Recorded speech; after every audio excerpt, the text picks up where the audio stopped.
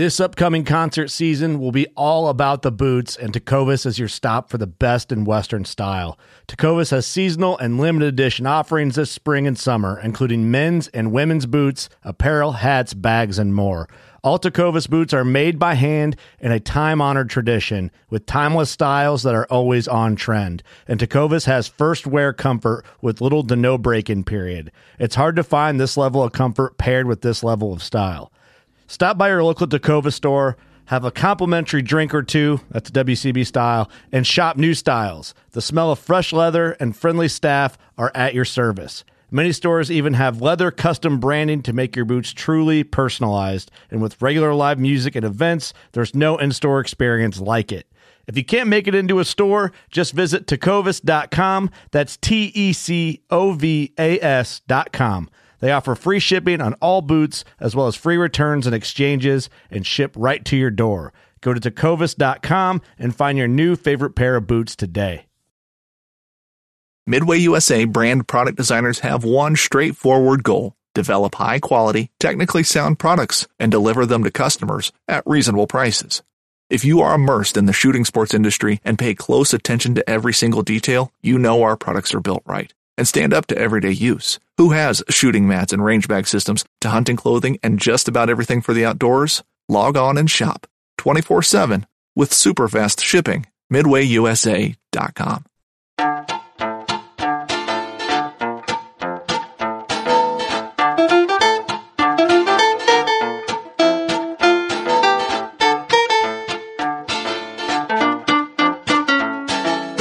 I'm April Vokey, and you are listening to Anchored, my chance to speak with some of the most influential people involved in the outdoors today.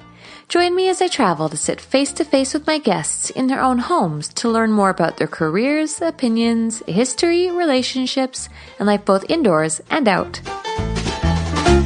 Jonathan Jones, also known as Redbeard, has been known to stir the pot. As a relative newcomer to the fishing industry, Jonathan has no problem admitting that he's here to bring the entertainment. He is tattooed, gold-toothed, cheeky, and outspoken. In this episode of Anchored, I sit down with Jonathan to discuss his why, Australia's flats fishing, and state of the fly fishing culture down under.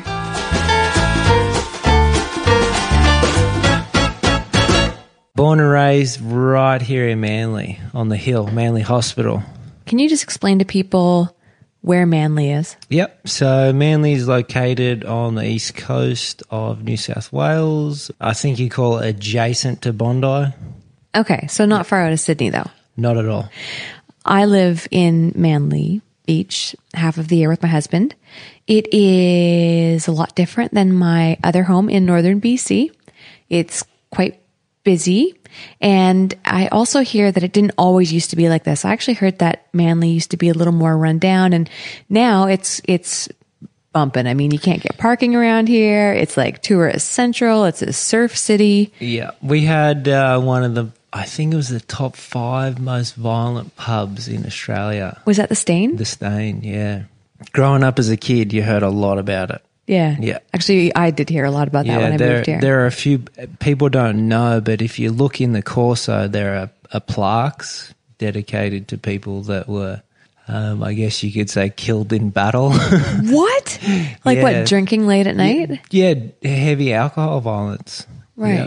So born in Manly Beach and regular family. What was it like growing up for you? I had a good upbringing. The beginning years were tough because mum and dad were still figuring out their career path. Which were? My mum's an artist, still is, was a photographer. My father is financial advisor, chartered accountant. I mean, he's an all-around good guy. Growing up, I watched them or us go from like just a beach family, you know, we'd be at the beach Friday, Saturday, Sunday. Parents were pretty casual. And then around the age of 10, I guess, their careers, from my age of 10, their careers started to take off and things changed a little bit, not much. We stayed in the area. Nothing, to be honest, changed. It was just a little bit more financial freedom. Do you have siblings? I do. I have a half brother and half sister from a previous, my mother's previous marriage. Okay. Yeah. So what kind of, was everything normal for you in school? I'm just going to work my way up your timeline. So I have no relationship with my older siblings. On purpose? Yeah, on purpose. My biological father left my mother 6 months pregnant. So he's a real good bloke. Wait, so your dad that I met at the film festival is not your biological father? No, it's my stepfather. He was there when I was born. So he's your dad? Yeah. There's when I found out there was no question in my head who's my dad. You know, one bloke raised me, one bloke had a party and might have had a fun night. It's not being a father. Yeah. So when did you find that out? My mum told me when I was probably 13 or 14, probably around the time when I was old enough to kind of understand. That's a really impressionable and a really interesting time in a teenager's life, though. It is, because you think about from 13 to 18, the brain is so spongy. Everything around you at that age you absorb. Did it make a difference for you? No, not at all. Okay. To be honest, I was told one afternoon went to my buddies to stay there for the weekend to go skateboarding. We skateboarded all weekend. My dad picked me up. I think we maybe spoke about it for 10 minutes. And in my head, if you're going to do everything for a child from day one, you're its dad. Were you already busy being a juvenile delinquent? Is that why it didn't make a difference? Yeah, big time. So what were you like as a teenager? I wasn't a tantrum kid. I was a menace. I didn't do the jumping up and down so much. I did the more like, if I can't have it, I'll just steal it, or I'll, It never came from anywhere malice. It was just, I was a turd. But you were financially stable and comfortable. Yes. But your parents obviously were still strict, I would guess. Yeah. So what they would say, no, you can't have it. And then you'd go cause shit. It would start with a kindergarten surprise at the supermarket, like a chocolate egg with a toy inside. Or we'd be walking around, I'd say, hey, Mum, can I have... No, you can have it, but you can have it later. And I'd think in my head, like, I'm having it now. So I'd open it in the supermarket, I'd eat it, I'd play with the toy and then leave it. But leave the evidence in the trolley. Now, some people would say you're still causing shit. And we will get there. But it's one of the reasons why your story is so interesting to me. I'm not going to deny that. It's not that I like causing shit or I'm here to cause shit. I'm just me, and I say what I say. I tend not to have a filter. And I think rather than upsetting people, I think most of the time it's kept some people on their toes. Okay, so let's work our way up there. Yeah. You had mentioned that you went to boarding school. Uh-huh. So what was that all about? Did you do something bad? Because, I understand if you're in the middle of nowhere and you have to go to boarding school, right. But you're in Manly Beach. Yeah. So what's the story behind that? Behavioral. Definitely behavioral. It didn't start off with looking at boarding schools or strict Catholic schools. I think for my parents they were at a stage of what do we do? So at that point they decided that, the best thing for me to do is have probably a stricter education. I got expelled in year 5 for something that we won't talk about, but It couldn't have been that bad in grade 5. smoking cigarettes. Yeah. Well, we'll just say cigarettes in year 5. Sure. From British Columbia. Yeah, I know. Okay. But yeah, so smoking. Yeah, smoking, and then it kind of unfolded. So I got kicked out of one school, and then it became apparent that I had severe dyslexia and ADHD. Right. So I moved around schools a lot, and it got to the point where it was, for my parents, we would like Jonathan to have an education. So they picked some schools, and a year later I'm wearing a hat, a bow tie, a tie, a blazer, a suit pretty much to school. So it worked. To be honest, I actually enjoyed it. Yeah. What about it did you enjoy? I enjoyed the camaraderie. Gee, were you missing that as an only child? No, because I had a best friend that, we were inseparable. So every day we would be at the beach surfing, at the local skate park skateboarding, or just at each other's houses. So it wasn't the camaraderie, no. I mean, it wasn't that I wanted that from being an only child. I had that already. My parents made it very accessible for me to be around other kids, which was great. It was when I started acting up and the other kids' parents thought, oh, this might be a bad influence, was when the whole school and education thing became prevalent. And my father being a fourth or fifth generation shore boy, it was, go to private school. Your parents worked hard to live in Australia and to send you to a private school. And that was the stigma I grew up around with grandparents, and that didn't last long. Now, your grandparents, we talked about this at another time that we'd been sitting down together. You had mentioned that your grandfather, tell me the story about him, because I think this is just the coolest thing. So, great-great-grandfather, he started a small department store, which is now I think it's a publicly traded company. David Jones. Which is the equivalent to which company in the States, would you say? Like Macy's in Canada, it's like the Bay. Yeah. Holt Renfrew, maybe. Yeah. Right? Yep. Something like that. It's actually a fantastic store. So he was part of that. So, yep. I mean, it's not really anyone's business, and it's definitely not a huge part of your timeline, but I am going to paint the picture that you came from some sort of comfortable upbringing, which makes... My other grandfather did more. More than that? Yeah. What did he do? My mother's father did a lot more.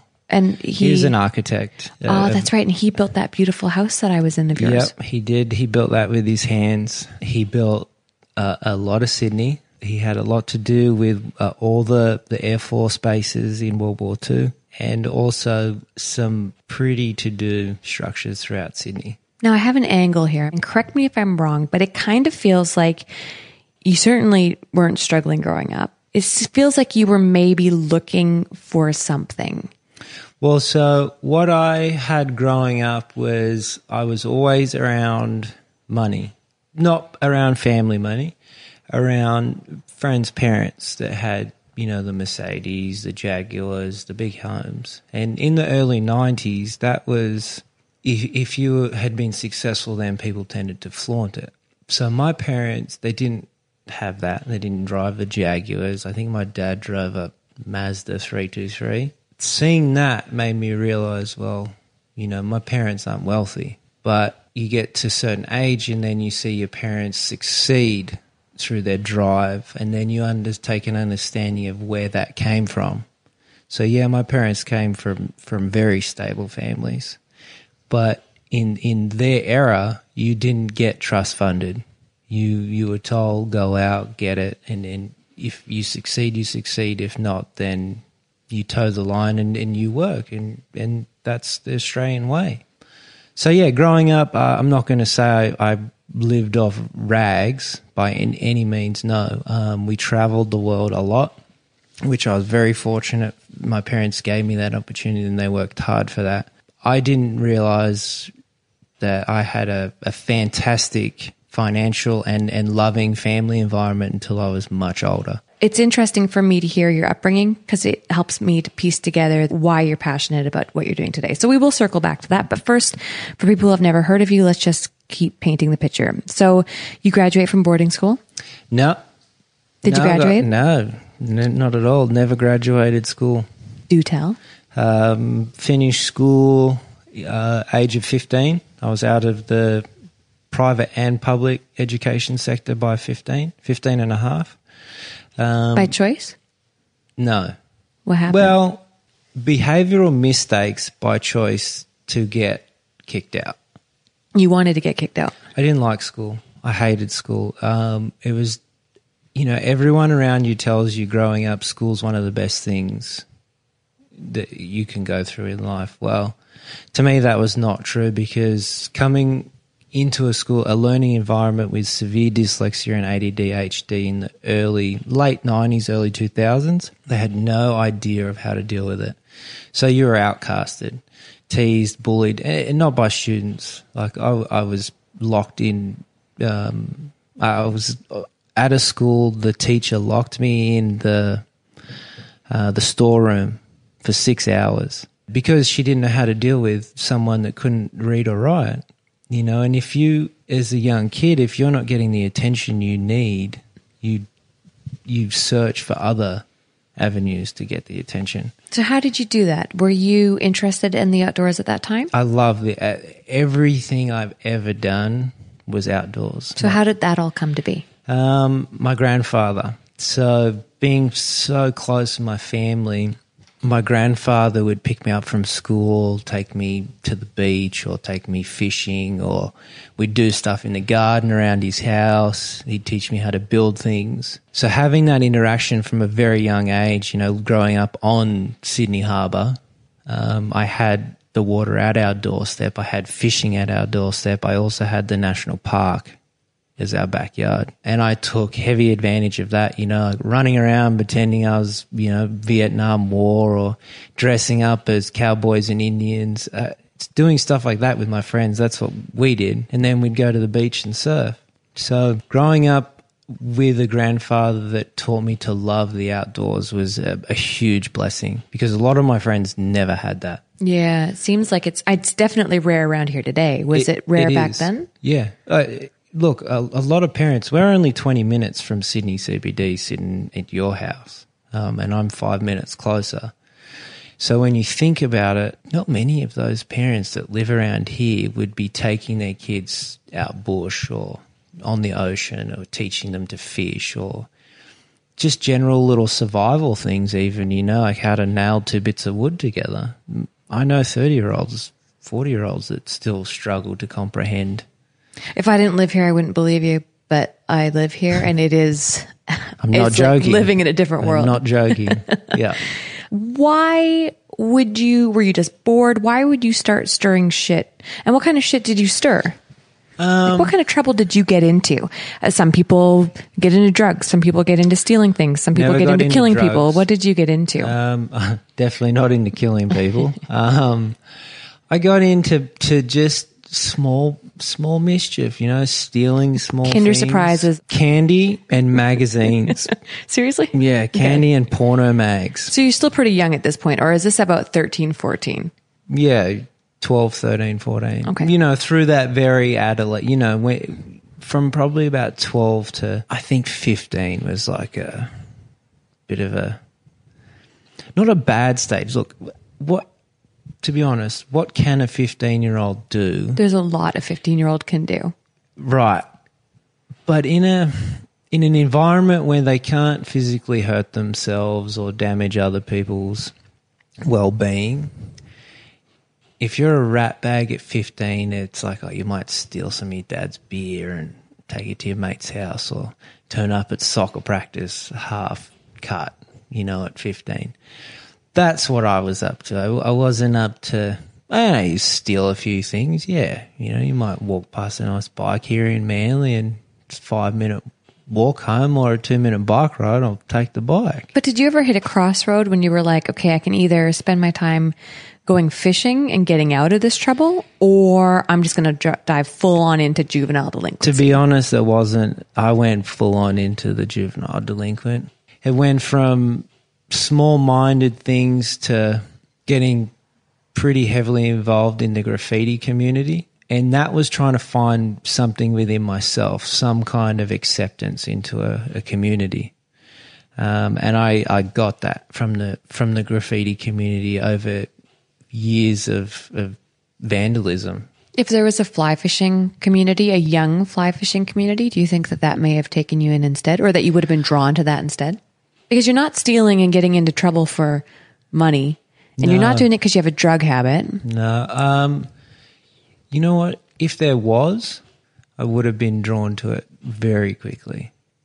Was there anything like that then? Hey, look, correct me if I'm wrong, but a fly fishing club in Australia to a 15-year-old, if a 15-year-old went and walked into one of these clubs today, they'd have a hard time just relating. Yeah, even if they do exist, it was impossible, almost impossible to find them back then. And I think too that age bracket, there's a huge gap. So for me to relate to someone back then, I don't think it would have really appealed to me. Yeah. But if we were to spin it another way, where one of my older peers, say someone I looked up to in the graffiti community or an older friend, had said, "Oh, how cool is fishing? We should go fly fishing."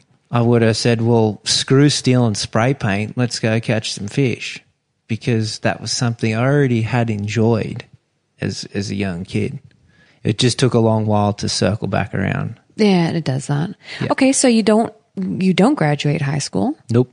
So what'd you do next? You're 33 years old now. So what happens between 15 and a half and 30? Let's just say 15 and a half and 30. What happens? A hell of a lot. Life's been a roller coaster for me. So I dropped out of school and said to myself, you know what, I want to do something. My mum agreed to take me under her wing and homeschool me. That worked, and it helped get me to complete a tertiary education at TAFE. I spent 2 years at TAFE doing my year 10, 2 years. For any normal person, it should take them 6 months. Through that time, I was hanging out with some interesting characters, and education was not on my radar. What was it? Are you still getting in trouble, or are you still fishing? How do you divide your time between fishing? Well, at that point, I'm not really fishing. Okay, so you're just being a young man. Yeah, rat bag. A rat bag. Yeah. At that point, you're not working, you're not at school, so you can go out and do whatever you want. And having the freedom that my parents allowed me to have, it was like they just gave me enough rope to hang myself, which was great because, when it got to the point where it's like, oh, shit, I need to reel this in, I could. I wasn't too far gone. So completing school and getting my Year 10 certificate was a big thing for my parents, and I saw that the not fulfillment, but a parent seeing their child achieve something when the child's not really, a golden egg. So seeing that, I thought, I made my parents happy for once. Probably since I was a kid. And so that started to stick with me. Putting them through, mum through nervous breakdown and everything else, and dad through all the bullshit, picking me up from the police station and cops dropping me off. I saw the happiness and fulfillment my parents got out of seeing me achieve something. So when I realised, all right, I'm a shithead, I still have to do the right things via me and my family. So years went on, I still acted up. I travelled a lot, spray painted a lot, lots of graffiti. Ended up going to jail for graffiti overseas, and then this is going, now I'm into 18. Going through those growing pains of getting into young adulthood, it got worse. Because growing up around here in certain walks of life, you need to prove that you're worth something. So it got to a point, where boys be boys, they've got testosterone and they're throwing their weight around. Well, you start to get in fights, and that became something of a daily basis. People picking on you, and that happened a lot. And I, come 21, 22, I was in the workforce. I was working as a screen printer and a photographer down at the Snow. So the snow was something I found through trouble. You're talking snowboarding? Snowboarding, yeah. Okay. In Australia? Yeah. A lot of people don't realize that there is snow in Australia. There is, yeah. There's a little bit, not much, but there's a bit. So I was introduced to snowboarding at around the ripe age of, I was young when I was introduced to it, maybe 15, 16, but 18, 19, it started to take over, and it started to pull me out of doing the bad shit. Running around and getting up to mischief. So my job, I was printing T-shirts at night or through the day, And I'd save up and I'd leave Friday night and drive straight to the snow with 2 buddies. We'd stay down there all weekend. Well, doing that, I met someone who saw something. And the guy gave me a shot. Even though I was a shithead, we were down the snow stealing everything, which is horrible. But we would pay for our trips by stealing all our food. Why didn't you just ask your parents for some money? We had the money. We'd use it to buy alcohol. Oh. I 100% agree. You grab them by the ear and give them a good old slap across the head. Yeah. Maybe more. I had that, but it didn't change. So I met a guy called Russell Holt, professional Australian snowboarder, probably one of the best. But not just as an athlete, as a human. The guy, he offered to take me around the world. He took me to New Zealand. He took me to France. He took me to Austria and Switzerland. And I learned something from this guy. You know, you can be a little edgy or you can be a bit of a rat bag, but you also have to respect and toe the line. And this is when I started to understand life's more than, getting in trouble. So I followed photography, picked up a camera, started shooting photos for a couple of snowboard mags. Next thing you know, I was snowboarding so much, started traveling the world snowboarding and taking photos. And I had a relapse come 25, got back into graffiti because the snow stopped working. I fulfilled everything I personally wanted from it, traveling to America and spending time with the pros over there, shooting photos with them, snowboarding with them. And it got to a point where it's like, oh, this is done. So I came back, got back into graffiti and went to Europe. Then things changed and laws changed. Graffiti policies get a lot more strict and I got in a lot of trouble. And when I came home, I said to myself at 26, you need to turn this around and not be the dropkick everyone wants you to be. So from then on, I went back and I found my passion for fishing. Grandfather passed away and really dove into fly fishing. Spent some time in America just doing some soul searching, and it was all fly fishing. And I thought, you know what, this could be the thing I've been looking for my whole life. And I can tell you it was. What was it about it that made you feel like it was such a good fit? Everything about it, from being in the outdoors, the environments you get to experience, to the people you get to meet. I met some of the most genuine and beautiful people through this sport than anything else.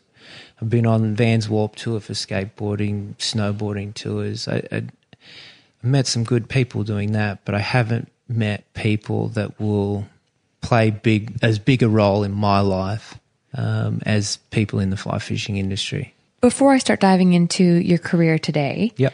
What is your career today? If you wanted to tell people what you do, who you are in Australia today, who are you? What do you do? Okay, so my career today, I'm an entrepreneur. I look at avenues to either make money where I can still live a happy and an outgoing lifestyle, or I look at ways to just scrape by. So I work here in Sydney as a part-time fly fisher. Well, I'm a full-time fishing guide. I work as many days as I can. I guess, define full-time fishing guide. I think if you live and breathe it, you wake up, you're in the mindset, like you might not have a client that day, but you still have to clean the boat or prep gear or research moon tides, water temps and do your work. But it's not like you're a firefighter Monday to Friday and you're guiding on Saturdays and Sundays. No. So I no offense to firefighters. I love you guys. Not at all.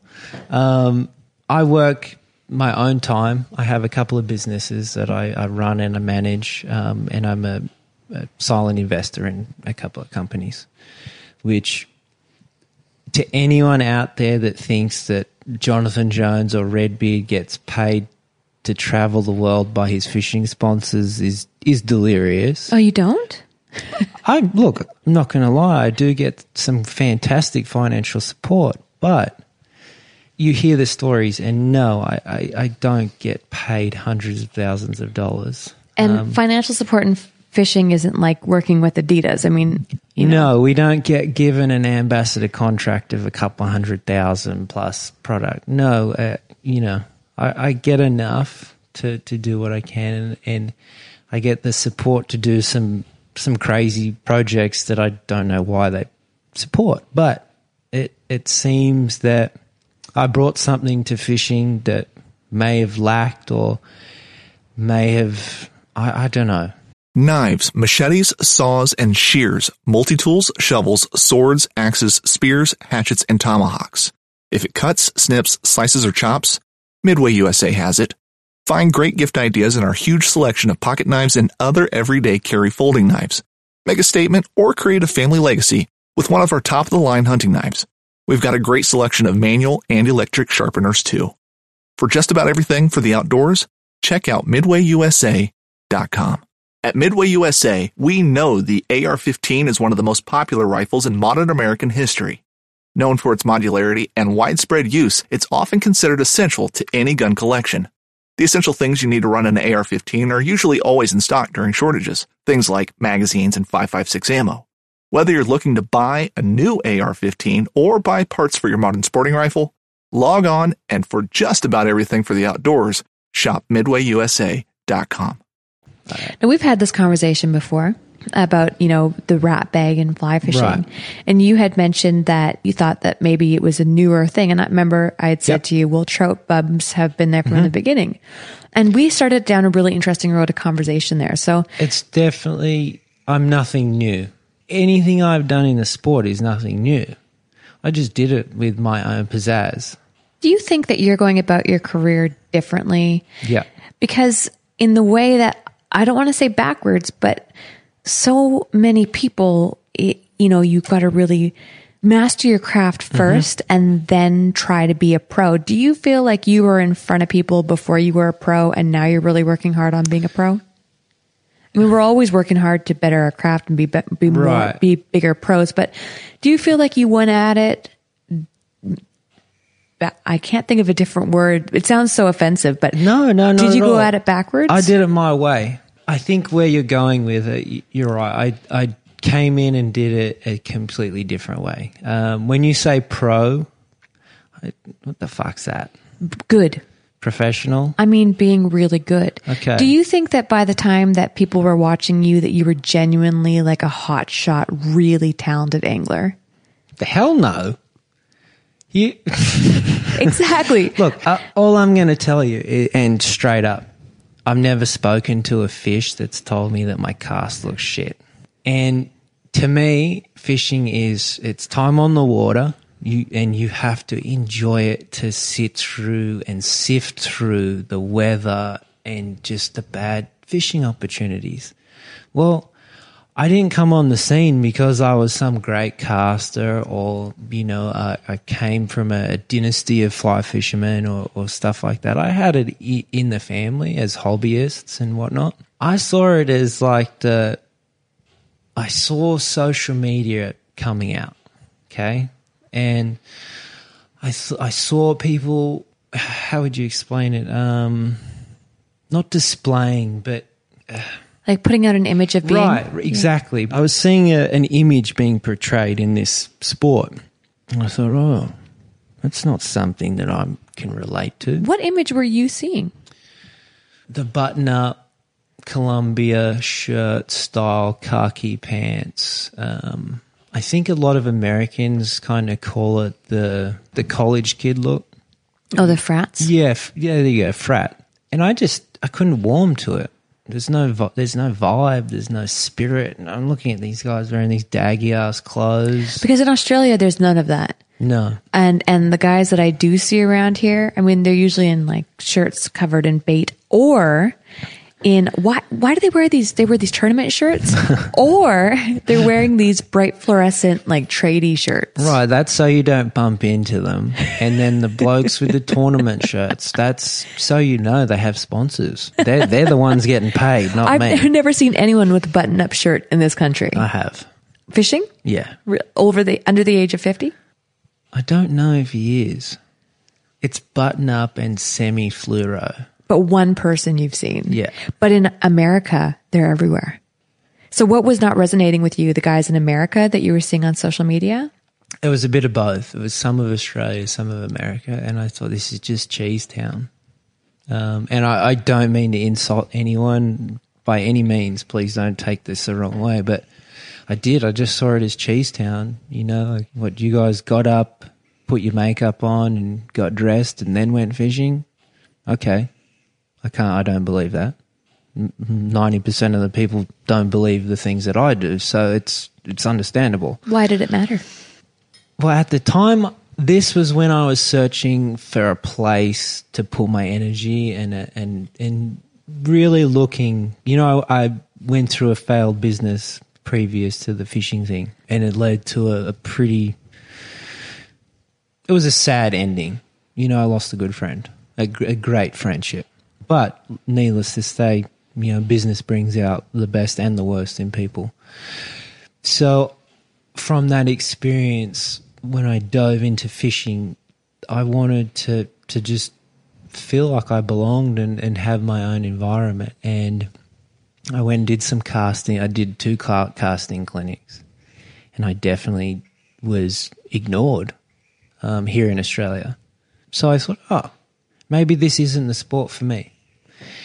But as time went on, I used social media, like everyone has, to, you know, show some photos and whatever else. And why were you feeling the need to relate to other people or have other people relate to you? Fishing's such a solitary thing for so many people. It wasn't about them relating. It was about me escaping what was going on in my head and be able to share the fishing or the outdoor experience with other like-minded people. Was there a part of you drawn to fishing because you saw that there was potential for camaraderie? Or did you get into it to be alone? No, I got into fishing to escape on my own. This started off as a sole venture. I then started fishing with people who came from similar walks of life and were looking for very similar things, but not expecting anything in return from a certain industry. That's what I found, and that's what have made me fall more in love with the sport. And it's funny because the frat guys, the Columbia wearers, some of them are now some of the people I look up to. Are they still wearing button-up shirts? Hell no. Oh, interesting. No. What if they were? Would you still relate to them? Yeah, of course. Okay, Yeah. so what did you do then to make some sort of step forward and find these people? I think one day I stumbled across an Australian fly fisherman's Instagram, and he had 10,000 followers or something. I thought, this is interesting. You know, he's using this new tool, this brand new tool, to expose business opportunity. And had you wanted to make this a business opportunity at that time, or was it all recreational? This was just me having some fun. But I stumbled across this account and I was like, well, this guy's either portraying that he's getting paid to go fishing, fly fishing, or he's making an income from it. Was he a guide? Not really at the time. He is now, yeah. But I saw him capitalizing on photography and the way he was putting his imagery out into the public via social media. And I saw the rally that got behind that and the movement that created. And so I thought to myself, well, that's cool, but I'm not as talented at this as that person. I'm not a socialite.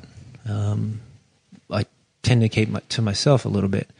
So I thought, what can I do to just get my name out there a little bit So I went back to my photography. And What was the purpose of getting your name out there? I wanted to jump into an industry that I personally thought was accepting for me. Social media was not what people think I used it as. And what do people think that you used it as? Oh, that's the stepping stone. Well, that's not just you either. I mean, that's what people think of virtually anybody who gets into it now. 80% of the fishermen, look, hunting, fishing, cycling, motorsports, everything, people have capitalized on social media to build a name. And I think they've used that to build a name to bring in an audience. And that audience then, as time rolls on and you prove your craft or your ability in what you're doing, they then turn into clients or they then turn into possible business ventures. So rather than looking at social media as something that I'll get a pat on the back from, I looked at it from an actual business point of view. And I realized that you can create a product without spending any money on social media that in years down the track you could possibly sell. So I created a name on social media, Redbeard, which, I mean, shit, I'm probably the most... You pull out a packet of popcorn when I write something on social media and people will sit there and watch. And it's not that I choose to upset people or whatever. I do me. I don't have a filter. So why even bother? Why not just keep your mouth shut? Well, you get to a point where you start to care because you see it so much. So I really tried. And then it's like someone says something and it's not directly aimed at you or what you're doing. It's aimed at your generation. And so I thought, fuck it. I'm gonna play this. You know, I'm gonna play it like a pool game or a soccer game. You know, there has to be entertainment. And that's what I looked at fishing. I was like, what the fuck is the entertainment? Because I'm falling asleep watching some of these shows and I'm thinking to myself, like, you're catching amazing fish, you're in amazing destinations, but you guys you're borrowing the wall paint off the walls. And I thought, I'll use my cheekiness to, you know, get people talking, to create a little bit of hype, if you want to call it. Which works in this country, but were you thinking Australia specific? Because America, Canada, we've seen all this before. You guys have. The funny thing is I guarantee you this little Australian gets talked about a lot more over there than he does in this country. But how is that, considering we have seen it before? Because I remember, I mean, if we're just going to lay it all down, I remember hearing your name first come up when I moved here. Mm-hmm. And people were like, well, there's just no room in this sport for tattoos and that sort of like him. That sort of crowd. And I was like, well, hold on. That sort of image has been around for a long 15 years ago in Canada. I mean, so Brad Pitt must be a horrible, horrible actor. Because he's got tattoos. David Beckham must be a terrible soccer player because he has tattoos.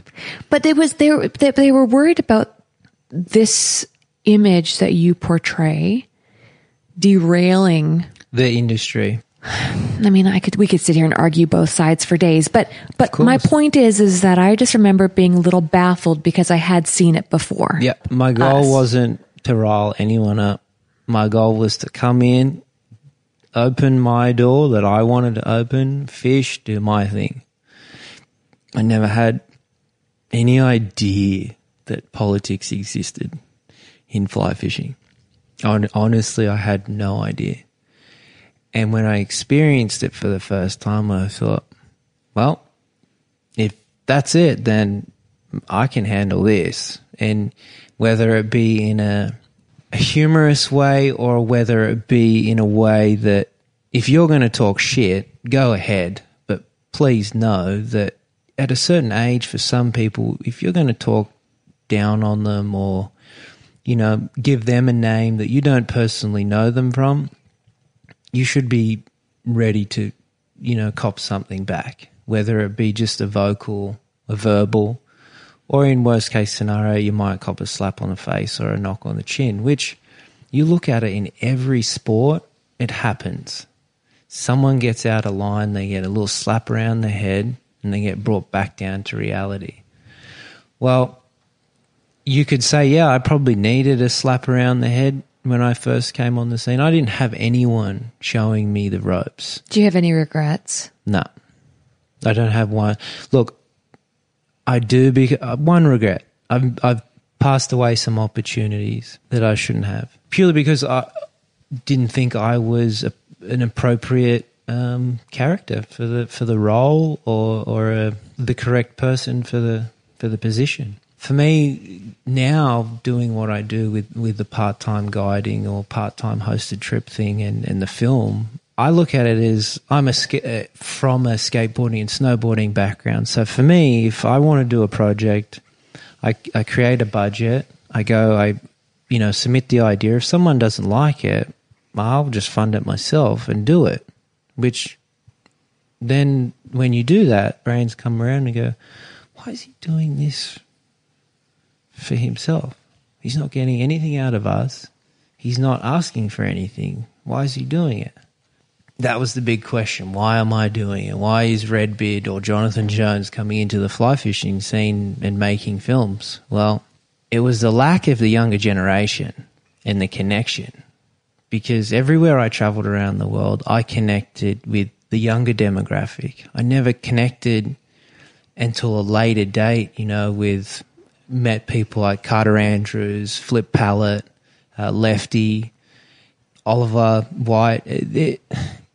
I never thought that I would ever get in the position of knowing those kind of people.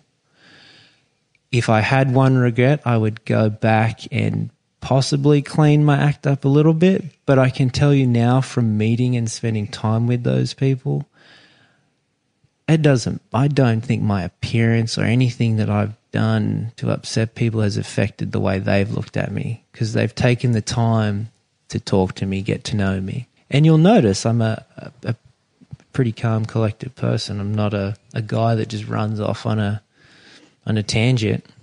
So that to me was, if I could connect what I built through social media or through the avenues that I've used to connect with those people that I looked up to, I've done my job in what I wanted to do. But the next stage was bringing the younger generation into that ballpark. And you think about it, if you were 15 and you've read about all these people, right, and you hear all the stories and the ins and outs of the industry, I would think, if you were a smart person, you wouldn't get into the fly fishing industry, or the fishing industry. It's tough. So for me, I saw a complete avenue. It wasn't anything that anyone had not done or done. It was just me doing what I wanted to do. And it rubbed people the wrong way. And yes, I rubbed some people the wrong way for sure, but I don't regret it. Were you trying to inspire people who also felt like outcasts or dirtbags? Were you trying to inspire them? Yeah. Are you ever afraid that you are inspiring people to come into the industry or the sport and aspire to follow in your path, and they are also going to start by trying to be, say, Insta-famous and then work backwards? Well, I mean, you can look at it like the Happy Gilmore of fishing. So you had someone that came onto the golf scene. It was a little different. Got people riled up, had a good time. But at the end of the day, he didn't bring damaging people to that sport. He brought people that wanted to go and see someone different. So the money was still coming in. The brands were still selling their stuff. You look at it in a lot of sports. But the difference is that here we have a natural resource that can't handle people. Because my thoughts are, the people who take their time building their way up, develop a relationship with the environment, they're more likely to give back to it. They're more likely to respect their elders, et cetera, working their way up the line. And by the time that they're a pro or they really want to make something of themselves, they've already really founded this relationship with their peers and their environment. What I'm seeing on the internet now are these people coming in from the other end, and a lot of that depth is missing. Right. So what you've just said is actually something very important, which I should clear up, is I had connections in the fishing industry pre me being Redbeard. So I had this person has, I'm not afraid to say this anywhere. He pretty much helped me save my life and get life on track, and that's Krista Mustad from Nautilus Reels. And it's not a plug for a brand. It's a plug for an amazing human, and I'm getting emotional talking about it. He reached out to me, and I owe the guy everything for certain things. Guidance, just being a friend, talking me through how to do things properly. So I started off with a guy who's been immersed in the industry for a very long time, and I also had the support of 3 other people who, a guy, Jim Maurice from Fly South, he was pretty much one of the first to help connect me with people in the industry. And then through Jim, I met a guy, Zachary Bogart. He's just, you don't have to go to the Olympics to be the best caster in the world, but when people like Carter Andrews and other guys say Zach's the man, and he's my buddy that I hang out with on a daily basis, I thought, wow, that's really cool. Well, a couple of weeks later, I'm on the phone with Carter talking. A couple of months later, he's in Australia. We're fishing together. So I had relationships seeded in the industry prior to my social media, boom or bust, whatever you want to call it. Relationships to me growing up were the most important things, because if you have a great relationship with people, they know you, they know that they can trust you, they know what you will get up to when you're down and up. So slowly through time, through Kristen and through Jim, I was introduced to other companies, which then took me on board purely because of who I am. Not because it's been done before or, guys have come through with tattoos and done. No, it was just Jonathan Jones. He is a nice guy, and he's here for a reason that a lot of people aren't. We have a lot of gear grubbers in the sport. We have a lot of people chasing a medallion that doesn't exist, and that is just, it's not me. And the reason I got to where I am today with I don't know, sponsors and presence in the sport is, it's not social media. It was those relationships. I grew up in the era of phones and computers, but I also grew up in the era of handshakes and face-to-face. And I will say this to everyone or anyone who's looking to get into this sport at a young age: work on relationships with good people, and work with people that, envision seeing your vision, whether it be the sport grow, whether it be handed down to the younger generation or open some doors for them. When you or anybody else speaking to a young person, this isn't just to pick on Jonathan Jones session. If you're talking to a young person and you're telling them, listen, don't do that for free, there's a cost on that, or a charge to that, which is scary because young people today are already so entitled. If I knew more than 2 people that did what I did, which is, I know you do the social media thing, you travel, you fish. This is your But career. I grew my career. I always feel like there are people who have their career because of their social media following. Right. Yep. And then there are people who have their social media following because of their career.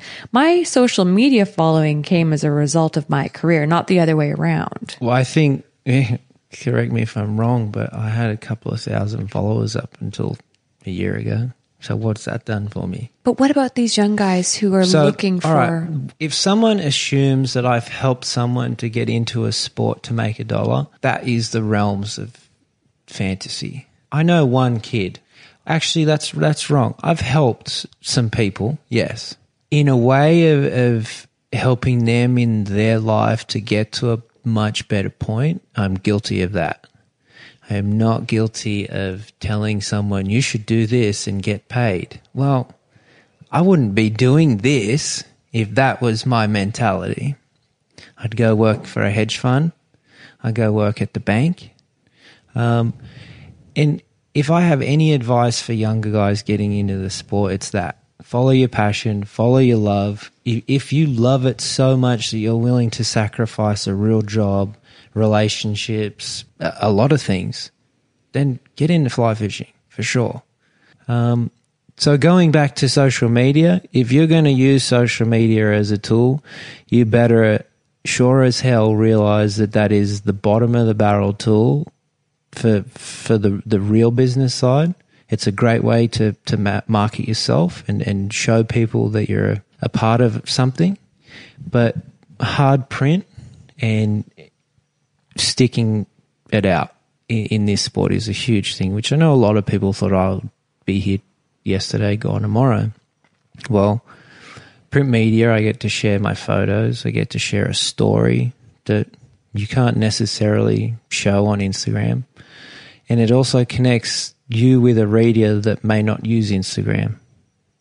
So I think that's where a lot of the younger guys forget that we still have print media, and the guys that matter in this sport use print media. They like to read. So it should never be the ultimate end-all, be-end-all social media. You should know that it works for some things, and for others it doesn't. And that the major component to being the guy that gets given the gear and paid to travel is the hard work and the sweat and the slog. It's not just being some guy with a social media account. And look, fishing is an investment in you. So if you want to move forward in it, you have to invest. It's like education. You pay for your own education. We buy books to educate ourselves. We listen to podcasts to educate ourselves. Well, it's the same in fishing. The more you do it, the harder the harder time you put in, the more you get out. For 99% of us, this is a hobby. So I think that we need to look at it as it's still a hobby. You know, we need to drop the ego and just fish. And that is why I'm here. Let me ask you this. You have a very controversial fish that you caught.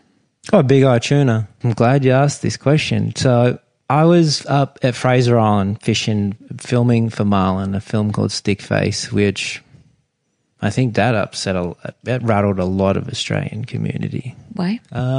Exposing something that's kind of been kept pretty hush-hush. Marlin, was it offshore? On the flats. On the flats, yeah. Right. So I was fishing, had a camera crew, the whole lot. Was this self-funded or was this one sponsored? Both. How do sponsors feel about it being controversial in Australia, or do they not care because it's Australia? What's controversial about catching a fish? Well, you said that people around here didn't like it because it's a secret spot, right? So it exposed a little bit. It rubbed some local guides and local fishermen up the wrong way. Do sponsors care, or do they just not know? Why would they care? Because look, and not in a rude way or anything, the sponsors are getting what they want out of it because they're sending you there to do a project, and it's not in ill will or there's nothing malice to it. It's all just making a great film. That's all we did. But we exposed an area that I guess now people all around the world, I was the guy that, you walk around Florida or anywhere in America, oh, that's the guy that catches the marlin on the flat. Well, tell me about this because I'm not the first guy to ever do that. Sure. And I will never, ever say that. No. There are a lot of people who did it long, long time before me. They established it. They have a career doing that. I just came in and did what Jonathan does, and I make a mess of it, and I make it look exciting and fun. I love marlin, and I've only ever done it offshore and off the rocks. So I've actually never seen this done. How does it work? So you switch them up, you troll them. Wait, you're on so you're not on foot, you're in a boat? You're on a boat. You're in 6 feet of water, 8 feet of water. Okay, so you're using the trolling motor, not an electric motor? No, I'm using a normal motor. I'm dragging the belly flaps. I'm giving out secrets here too. I'm dragging belly flaps of certain fish for teasers. Okay, so you're trolling the same speed as if you were offshore? 100%. I'm using this like a game fishery. Okay. This is another thing. I came from a little bit of family background on game fishing, so I'd experienced... Well, to your defense, so when did I move out here? It would have been 5 or 5 years 6 ago? years ago. And I went marlin fishing with Vic Levette. Right. We were going to I said you went experiment. with the wrong guy. Well, he's a gear fisherman and he's a fantastic. Mate, Vic's a bloody legend around He here. is. I He's need a pioneer. to get him on the show, especially considering he's my neighbor. But yeah, so we went out and he doesn't fly fish for marlin. Mm-hmm. So we were like, well, we'll give it a try. And so I think the boat was still in gear at that point. Yep. And only somebody who knew the rules would have caught it. The video was so subtle and it was a shit show. So it wasn't like it was trying to impress anybody. It was just more or less showing the shit show. What was going on. But you sent me a message and you said you caught it. And I remember thinking to myself, I don't know who he is or how long he's been fishing for, but he caught that. So he's obviously got an eye for it. Yeah. So that was even back then. So I believe you. So you have a bit of a background in it. We'll get to the tuna in a minute, but billfish on fly, I'm 32 to 0. Really? I boated 32 billfish. I've done 6 of those by myself. You know I don't believe you right now. I got the fucking video to prove it. The film we did, Stickface. Yeah. In 2 weeks, we boated 12 fish. Okay. 12 fish. Okay, so you're on the flats. You're trolling You're as if doing you're... anywhere from 6 to maybe 10 knots. Okay, you've got You're your dragging belly teasers, flat, you're dragging whatever. a dredge, you're doing whatever you can to alert the fish that you're there. But I mean, in the flats, you can see them. Yeah, well, so I didn't know about this fishery. And aren't they just sunning? I mean, can't you just get they're up on them and swimming. cast? No. I saw a video of a marlin. It was by Paul Dolan. If anyone's, and I'm going to cop a lot of flack for this, but he is a huge pioneer for Fraser Island. And I personally, he's one of the best fly fishermen on the East Coast. I saw a video from Paul fish a Canadian lady. She caught a marlin on the sand. To me, that was something that I would go and live out of my truck for 6 months. And I did. I lived on the beach out of my truck for 6 months figuring out what these fish are doing there. Well, a lot of people won't tell you it's part of their migration. So the Great Barrier Reef was one of the only known spawning grounds for black marlin in the world. So these fish come in, they come in hot, these baby juvenile fish, they get caught in a current which only comes, and I'm really giving out some material here, but whatever. These fish only show up when the floods happen. And I'm not going to say when the floods happen, but we need certain water to move other bodies of water down the coast and across the reef to bring these fish in. Now, I can tell you, in the last 2 years of you being in Australia, how many marlin have you seen get smashed at Fraser? Because I'm telling you, I've probably seen 6, maybe 7. And these guys are keeping it quiet, but 6 or 7. Now, the 3 years that I was up there, and we had the flooding, and we had some big weather patterns, people were boating 4 to 10 fish a day. And you look at it, you have to do the research. You have to know when the water's there, the temperature, certain temperature. You need to know when the bait's going to be there, and you need to look at the winds and moons. Now, I spent 6 months not catching shit up there. And that's, $200 a day. I'm just forking out of my money. Sponsors aren't paying for it at that point. So I get up there, I figure some stuff out for myself. I get given some fantastic information from a guy called Brett. He taught me some things, he showed me some stuff, and I was so grateful. Well, the next day I went up there by myself and I hooked a beak on fly. I teased it in, hooked a beak, all on my own. Standing on the cooler, boat out of gear, fish pretty much to the transom, feed it, let's have a party. And I was doing that. Well, I thought, I'm going to go home, I'm going to write to my sponsors, I'm going to say we should make a film about this. Yeah, good idea. So the year after, a good friend of mine, Alex, from French Canada, I said to him, this is what we're going to do. We're going to go up here and we're going to do a film on this. Okay. So we're up there, we're fishing, we're finished filming in the first week. We've done everything we went to do. I had a phone call from my dad one afternoon. My grandfather died. That's all right. He kicked the bucket. He was about due. So I thought, you know what, fuck this. Like, let's just have a good day. And we're fishing, and me and my buddy were playing with the drone. I'm like, screw this technology stuff. I'm going to take, you do that. I'm going out. There's fish busting up. I'll go out and fish. He can fuck around with that thing. So he does that, and I hear the thing take off and go flying into the fucking sand dune. And this was around the time, it was, when the first drones started to come out. So you're not talking like $1,500 for a drone. You're talking, $4 or $5 grand for a shitty base model. It's gone. Well, so I'm out fishing, my buddy, cameraman's away, and he called me onto a fish, and I thought, it's a big dirty shark. I cast at it, whatever, have some fun. Anyway, 6 hours later, or 5.5 hours later, I pull a bluefin, a big eye. I thought it was a bluefin, right? So we caught it, we whaled it, and chucked it in the boat. What does whaled mean? Like landed slit its throat. Oh, you killed it? Yeah. As soon as it came near the boat, I had like 4 gaffs in the fucking thing. Oh, I always thought that you released it. Hell no. And I remember saying and thinking to Charles, what's the deal with the tuna? And I said, did he let it go? And he said, I think he's let it go. But it's, well, how is that possible? Because their metabolisms, they need to always be moving. Cooked. It'd be impossible. It's cooked. Okay. All right. Okay. So you killed it. Yeah. Yeah. I ate it, and then I got it molded. You won't get judgment from me on that. Okay. So what's the controversy on it? The controversy is that you did not catch it on the fly. Oh, there was people said I bought it. Well, you go do research on a 90-kilo big eye tuna. Market's about 30 grand. Yeah, I wouldn't have thought that you bought it, but I had heard that you had caught it on gear and then put the fly in the mouth because you lost the footage of it on the fly or something along the lines of that. That's good. That's entertaining. Do you have footage of it on the fly? No, I got nothing. Oh, actually, I do.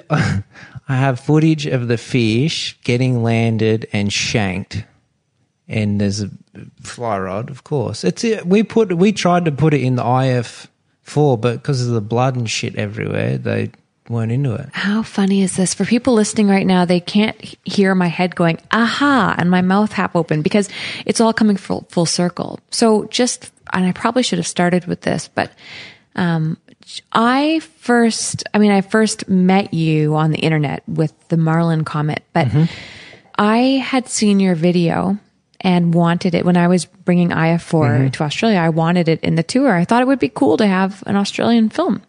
And so I arranged to have your show specifically put into Australia. And I received a ton of backlash from it from locals. Oh, for sure. And I just figured, it's tall poppy syndrome. In Australia, they've got this thing called, every country's got jealousy, but in this country, it's called tall poppy syndrome. And I thought that, you know what, if for nothing else, it'll be interesting to see how the controversy unfolds. Right. And you rocked in that night, and that was when I realized the impact that you had. Whether I didn't know at the time if I liked it or hated it or was indifferent. I hadn't decided yet, but all I know is that you walked in and there were a lot of people there who looked similar to you, and they were there to watch your video. Yeah. And I just remember thinking, it's like being at the Drake Film Festival or film tour. Look, a lot of people thought they were all my buddies. I showed up with 2 people. Well, and mum and dad. And your parents. And that was the other thing. When I met your parents and I saw, they looked so proud of you. Oh, you're a new mum. Put yourself in a position of a mum that's seen her son go through the ringer. I think any small achievement is, excitable for my parents. I had a lot of feelings going on in that moment because I had some people telling me they were going to walk out when it came on. I had some people tell me they weren't going to come because of it. And then I had a large amount of people tell me they were. I had people rolling in to say, I'm just here to see the Jonathan Jones film. And I had people walk out saying, Jesus, that was my favorite film. So it was really cool for me to be on that side of things and just watch it as an experiment to see how it all unfolded. Right. And I actually have no regrets. I really am thankful that we put it into the festival. Look, I am too. I'm so grateful because it was such a start for me. It was, you guys gave me you did something I didn't think you'd do. You opened the door. And I'm grateful for that always. People that show that love, it means so much. And to sit, I didn't even watch the film. I sat with you, and I heard, and my buddy told me at the end of that film, everyone stood up and hooted and carried on. And I was like, are you serious? Well, then I heard about it getting played at a thing in Salt Lake City, and I saw a video and people did the same thing. But it was good response in America, right? Huge, yeah. Huge, because it was something that it was raw. But I think what was so cool about the video, I mean, obviously it's cool to see Australia's fishing, but when I first started making videos back in the like Fly Nation day, when we were making videos, it was all raw like that. And then all of a sudden cameras improved and videographers multiplied. Right. And money came in, a little bit of money came in, and all the videos were looking the same, slow motion shot. Yeah. Yeah. And then it was like, for me personally, this is so just self-centered. I can't believe I'm about to admit this, but in that moment, watching that dirtbag video again and hearing the old guys be like, oh, there's no room for this in here, and seeing the young guys with the tattoos come in, I felt like it was back then in my heyday when I really was just loving, digging that. That's why I did it. For people who are a little bit older, but, people like you and the Jay Johnsons and the Thads and the Oliver Whites, those people, that's what I did it for. So going back to the tuna thing, don't get it twisted or whatever. I didn't catch it on gear. I caught it on a fly rod. 5.5 hours later of shit. You don't want that. So to go and make up a story after going through all that trial and tribulation to land a fish of that caliber, think whatever the hell you want to think and go do it. But I can tell you, I was there for that fish because 2 days before that, my best friend's dad passed away and he was fishing 18 hours south at JB. He caught a 64-kilo bluefin tuna off the rocks. People said that was bullshit. They said all the same shit. Well, you've got two guys who live and breathe fishing, two guys who went to school together, grew up doing graffiti together, everything together. You don't think that they're not paying attention to the water currents and what's going on? I might have been sitting on that flat looking for maybe not a big eye, but possibly a yellowfin. No one asked what was he doing. But I can tell you, me and that other person who caught that other fish 18 hours apart, there's something going on. Both lost someone within 24 hours of catching that fish. Both put in more than a few hundred hours searching for a fish of a lifetime and putting in the time. So that fish was just a gift. It was a gift from up there, a gift from down there, wherever you want to look at it. That was gifted. To think, if anyone thinks that did something for my career, like, yeah, I don't know. Is there anything else that you would like to address or to add while you're here? Yeah. I think in the fishing space, I'd like people to look at my story and look at it and think, well, hey, there is opportunity in this sport. There are doors that do open to people with different ways of life. And to also know that fly fishing saves lives. It's not just a hashtag. It does. I've seen it, I've witnessed it, and I've been around people that I know it's saved their life. So the only thing I'd like people to know is don't judge a book by its cover. Get to know it, read it. I'm not the person that 99% of the people think I am, which I think this interview might help clear up a little bit. It gives people an insight into who I actually am. And that concludes this episode of Anchored. Thank you for listening.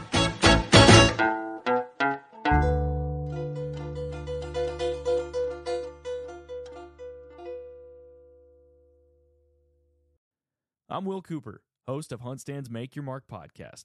If you haven't already, download the free Waypoint TV app to listen to our podcast and watch the original films from HuntStand Presents, anywhere, anytime, and on any device. Don't miss Mondays with Into the Blue, brought to you by Academy Sports and Outdoors. Every Monday night from 7 to 10 p.m. Eastern on Waypoint TV, the destination for outdoor entertainment.